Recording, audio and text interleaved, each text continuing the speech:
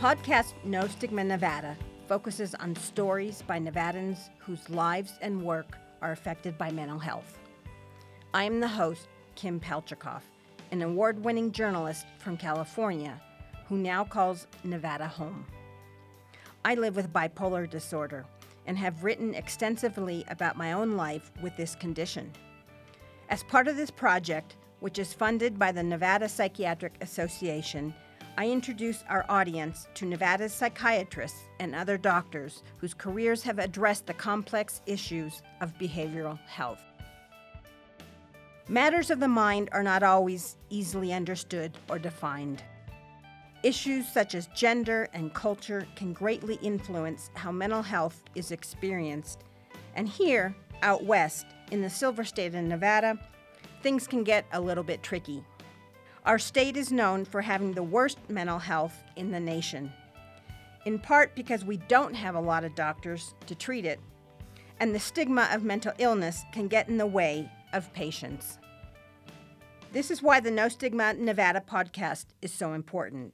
It is here we can discuss, listen, and learn. 51-year-old Dr. John Westhoff is a Nevada and retired military emergency room doctor like none other.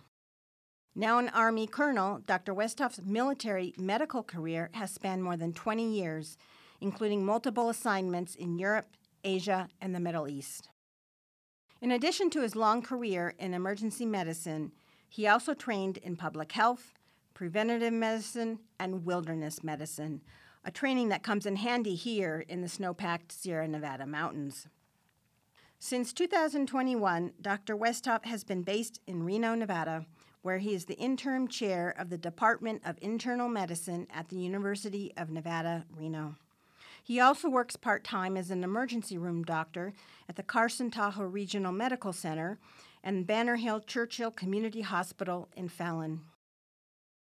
But his passion for mental health has been a constant throughout his career, no matter which emergency room he has worked in, be it at the devastating Hurricane Katrina in New Orleans in 2005 or during the middle of the Iraqi War in Baghdad in 2006.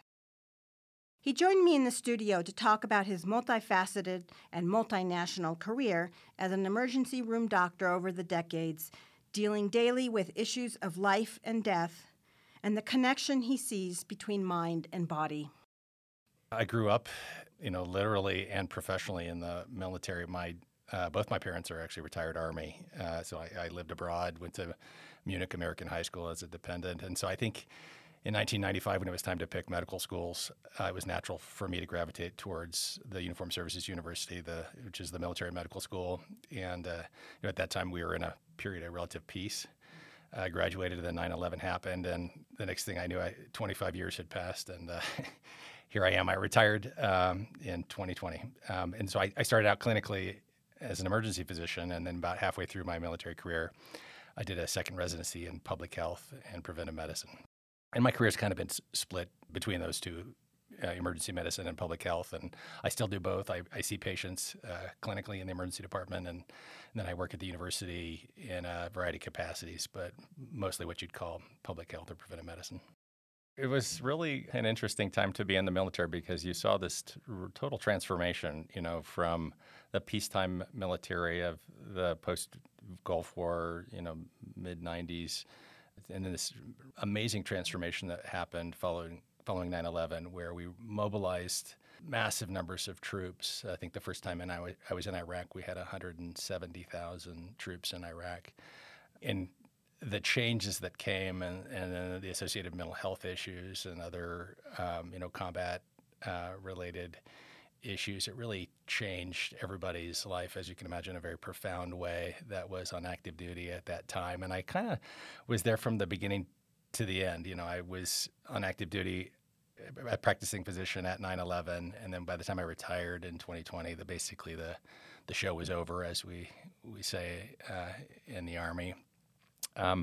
I practiced all over the world. I lived in Tokyo. I lived in Germany. I practiced in both of those places, interacted with the host nation population, both clinically and from a public health perspective, and then the other odd, business trip to Africa for a project or whatnot. So it's given me a global perspective. I've lived abroad probably about 13 years total of my life, and then practiced all over the United States, East Coast to West Coast. In that time, I've been married 30 years, raised 5 kids, and somehow we came out of it okay. When I was in Iraq the first time, it was 2006, and that was kind of straddled what they called the surge. We were getting kind of mired down in this insurgency, and so we were really going to up our involvement. And as I remember the briefing, I was in Baghdad when our leadership of our hospital came in and told us about the surge. And the first time I was in Iraq, I was there as part of a hospital that was actually explicitly devoted to taking care of detainees. So our mission was to take care of Iraqis and foreign fighters, people who were trying to kill us and that we had captured, detained, and of course, much of the time injured in so doing. So that was my mission for the first year I was there. When I went back, it was very different.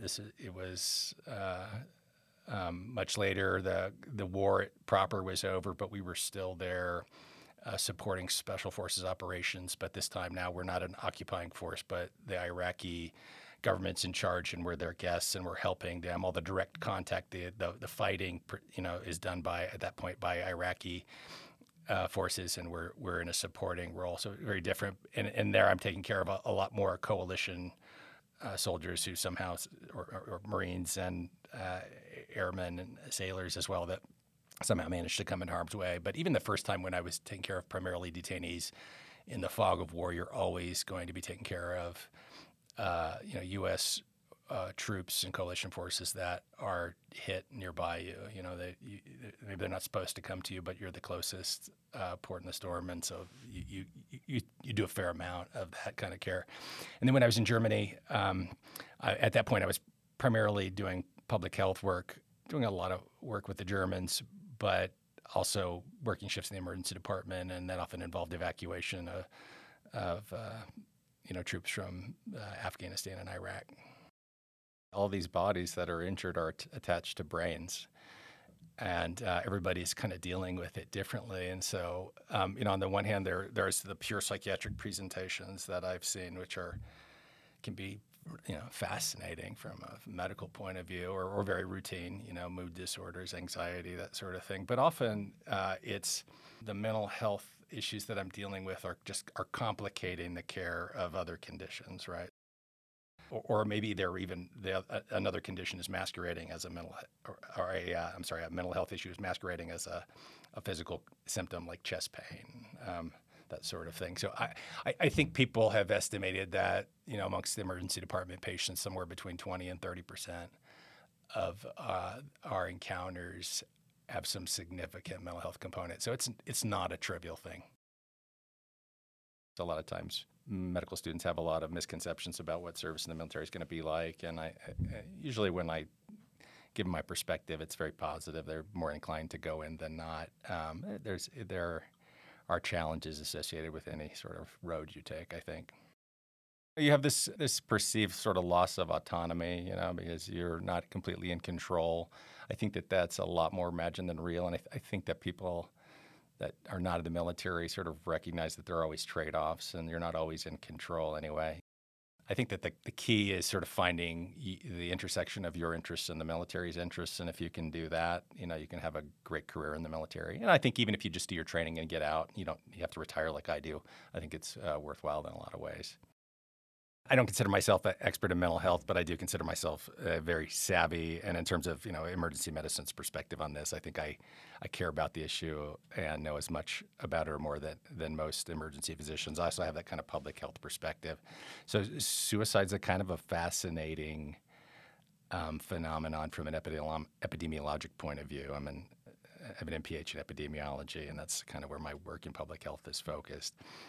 It's not straightforward at a population level what the appropriate intervention is.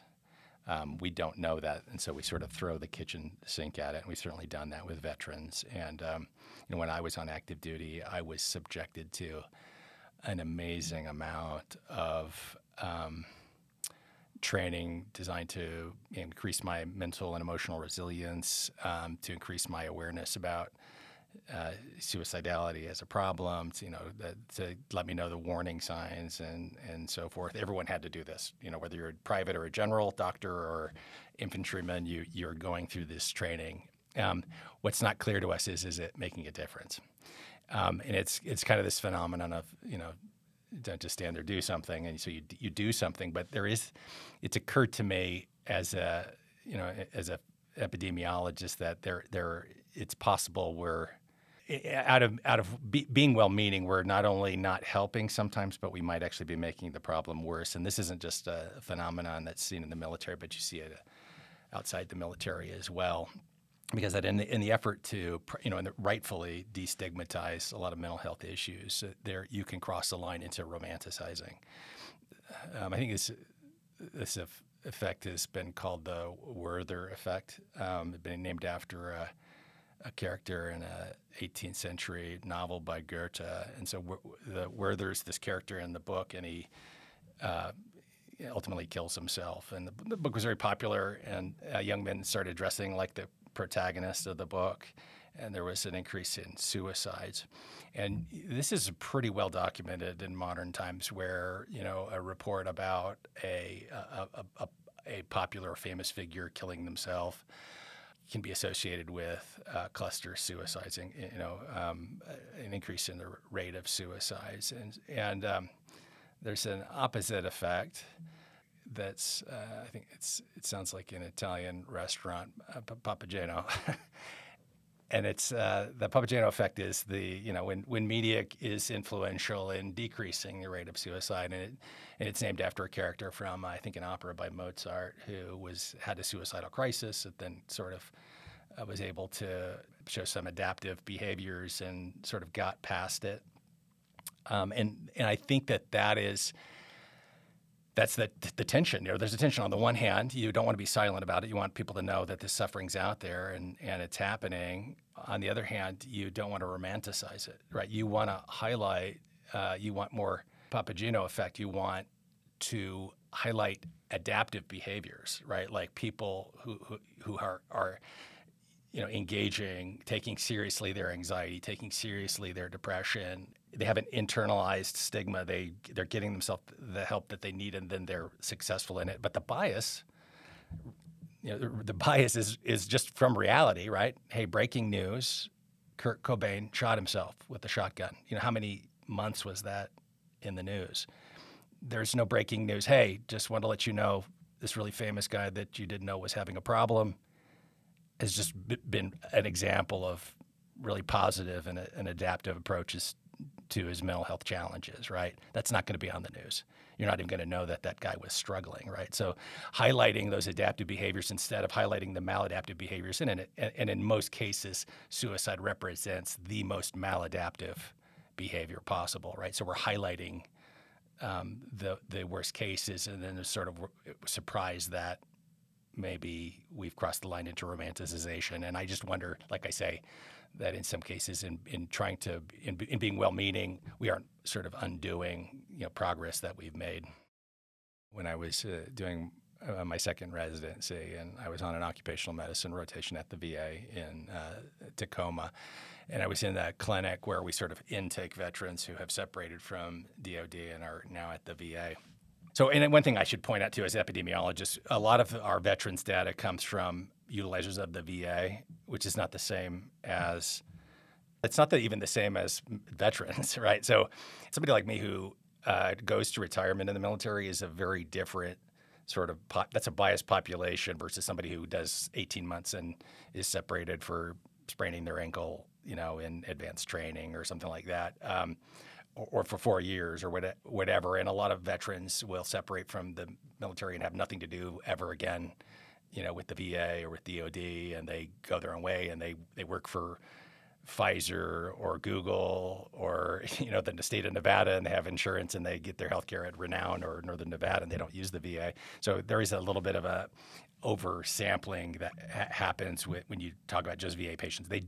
VA patients don't equal all veterans. So there is that, just sort of as an epidemiologist, I would not be I couldn't respect myself if I didn't point out that technical term. But what I was going to say was I was on this rotation at the VA, and I had two patients back to back that just were an amazingly stark contrast. So the first patient that I remember seeing was a retiring E9, which is a sergeant major, and he was a relatively young sergeant major because he'd been very successful in his career with special forces, and this would have been like 2010, where this guy had probably done more violence with his bare hands than you and I would ever, the average person will ever see, maybe and hope to see. And he was thriving. He was doing well in his marriage. He had started a business before he left active duty, and it was doing great.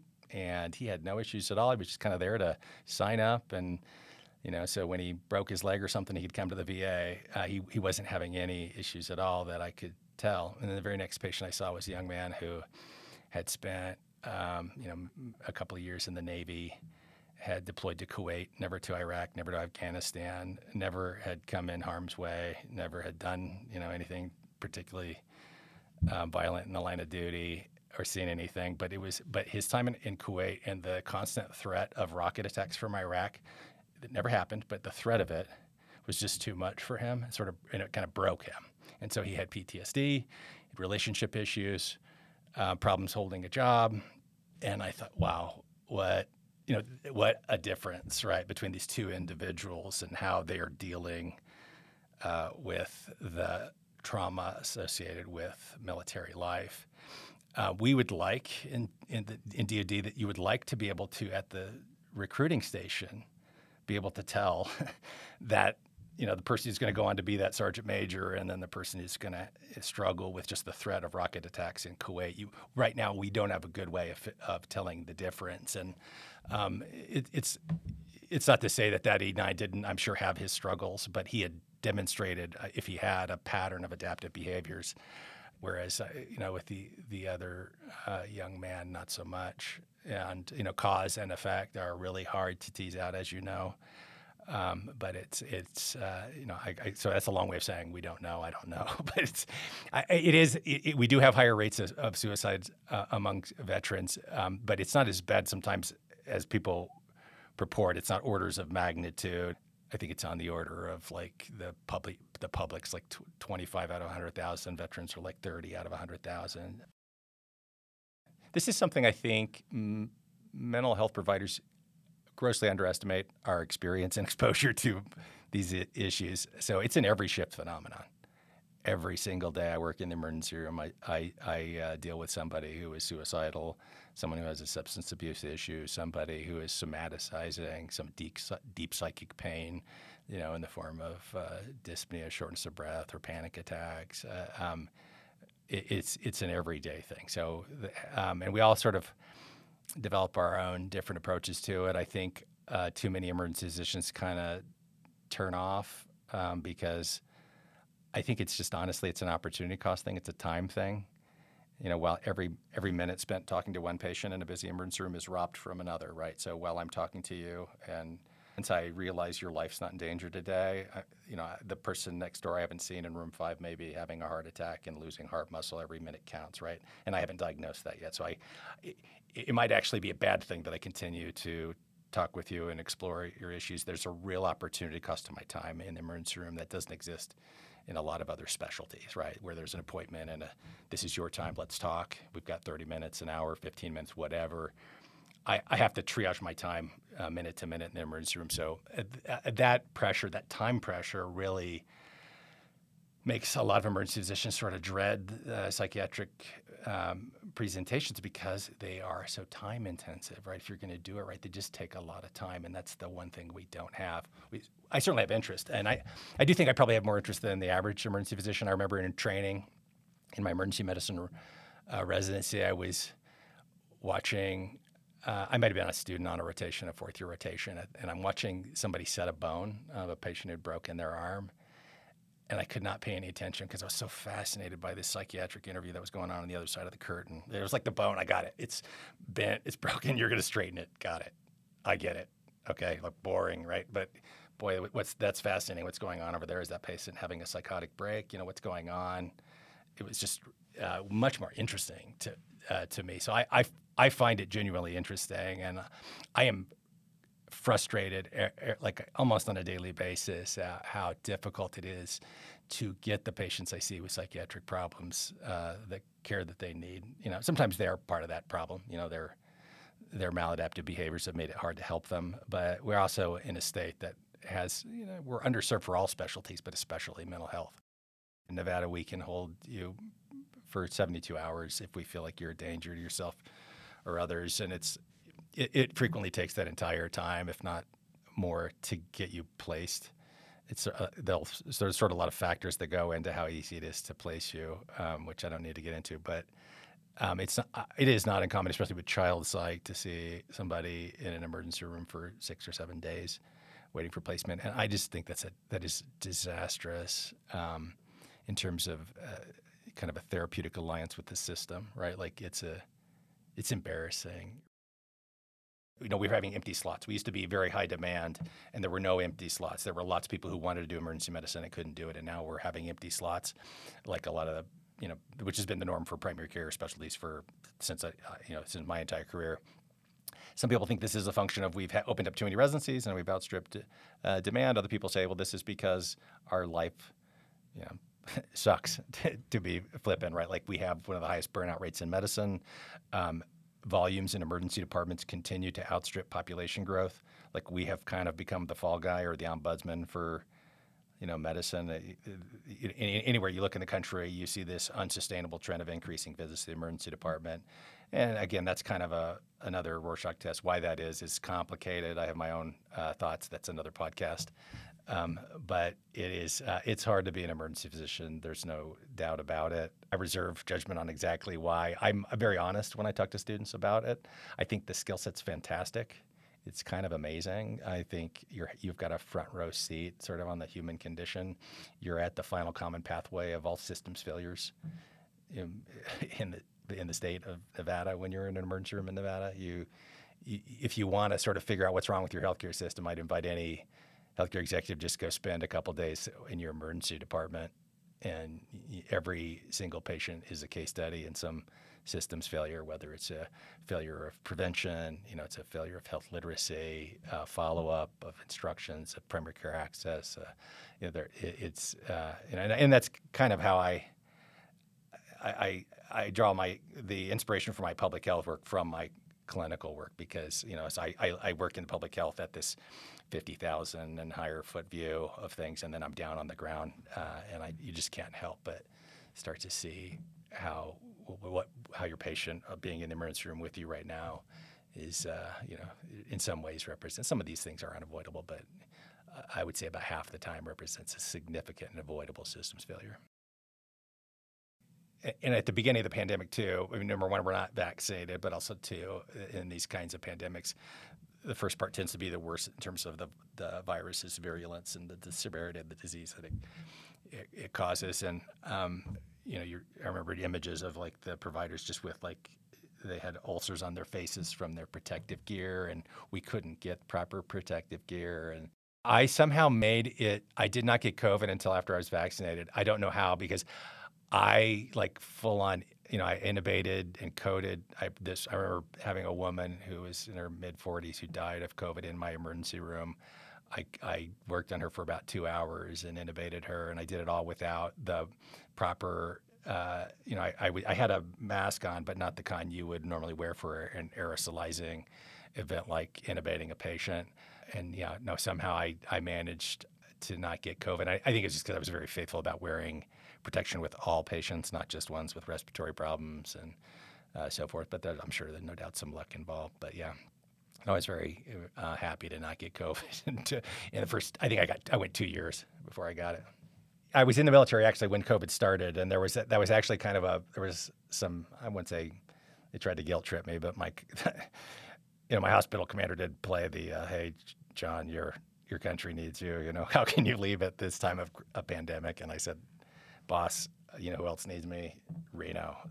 COVID's there too, and I'll contribute wherever I'm at. So, but it was hard. We absolutely do not have the bandwidth of mental health providers to be able to manage mental health. And then you have the whole category of patient who lack insight into their problems and will refuse to ever see a mental health provider. And so it has to be integrated with primary care. There are a lot of things in internal medicine that psychiatrists need to know, and then vice versa. There are plenty of things that psychiatrists can teach us. There's so many people on, psychotropic medications, and like I say, access to mental health care is so difficult. It's that we've got to do better. So it's absolutely a priority for me. I don't think we get enough.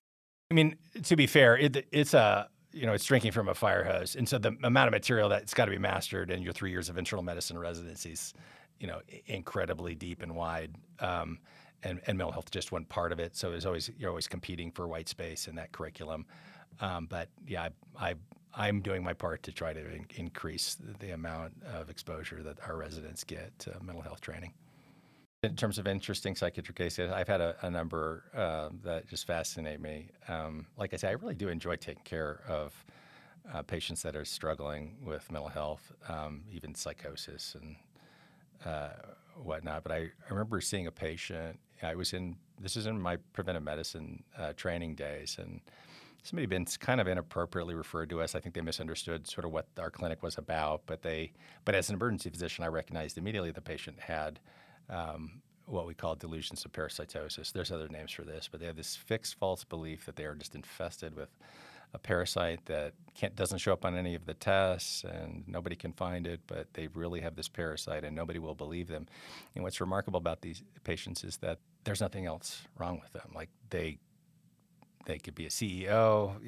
They're not. These are not people who can't hold the job or have relationship issues. Like they're doing great. They just have this single obsession about a parasite that they got in some, and they can't shake it, and they have very little insight about it. And so they classically, the classic story is that they come in and they pull like some lint out of their belly button, and they'll bring it in into a little vial to you, and they'll say, "Oh, here it is. Here's the worms." And you look at it, and it looks like belly button lint to you, and you send it to the lab, and they're like, "It's vegetable material." And it does, but that don't talk them out of it. Like, oh, you guys, you missed it, or your tests are wrong. It was interesting because my patient did that, and I looked it up, and it's like they will bring in their belly button lint and tell you it's a parasite. It's like classic, right? So knowing kind of how specialists work in the emergency department, a big part of what we do is talk to all the specialists all the time. I think we're sort of the hub of the wheel, right? So we know their culture and so forth.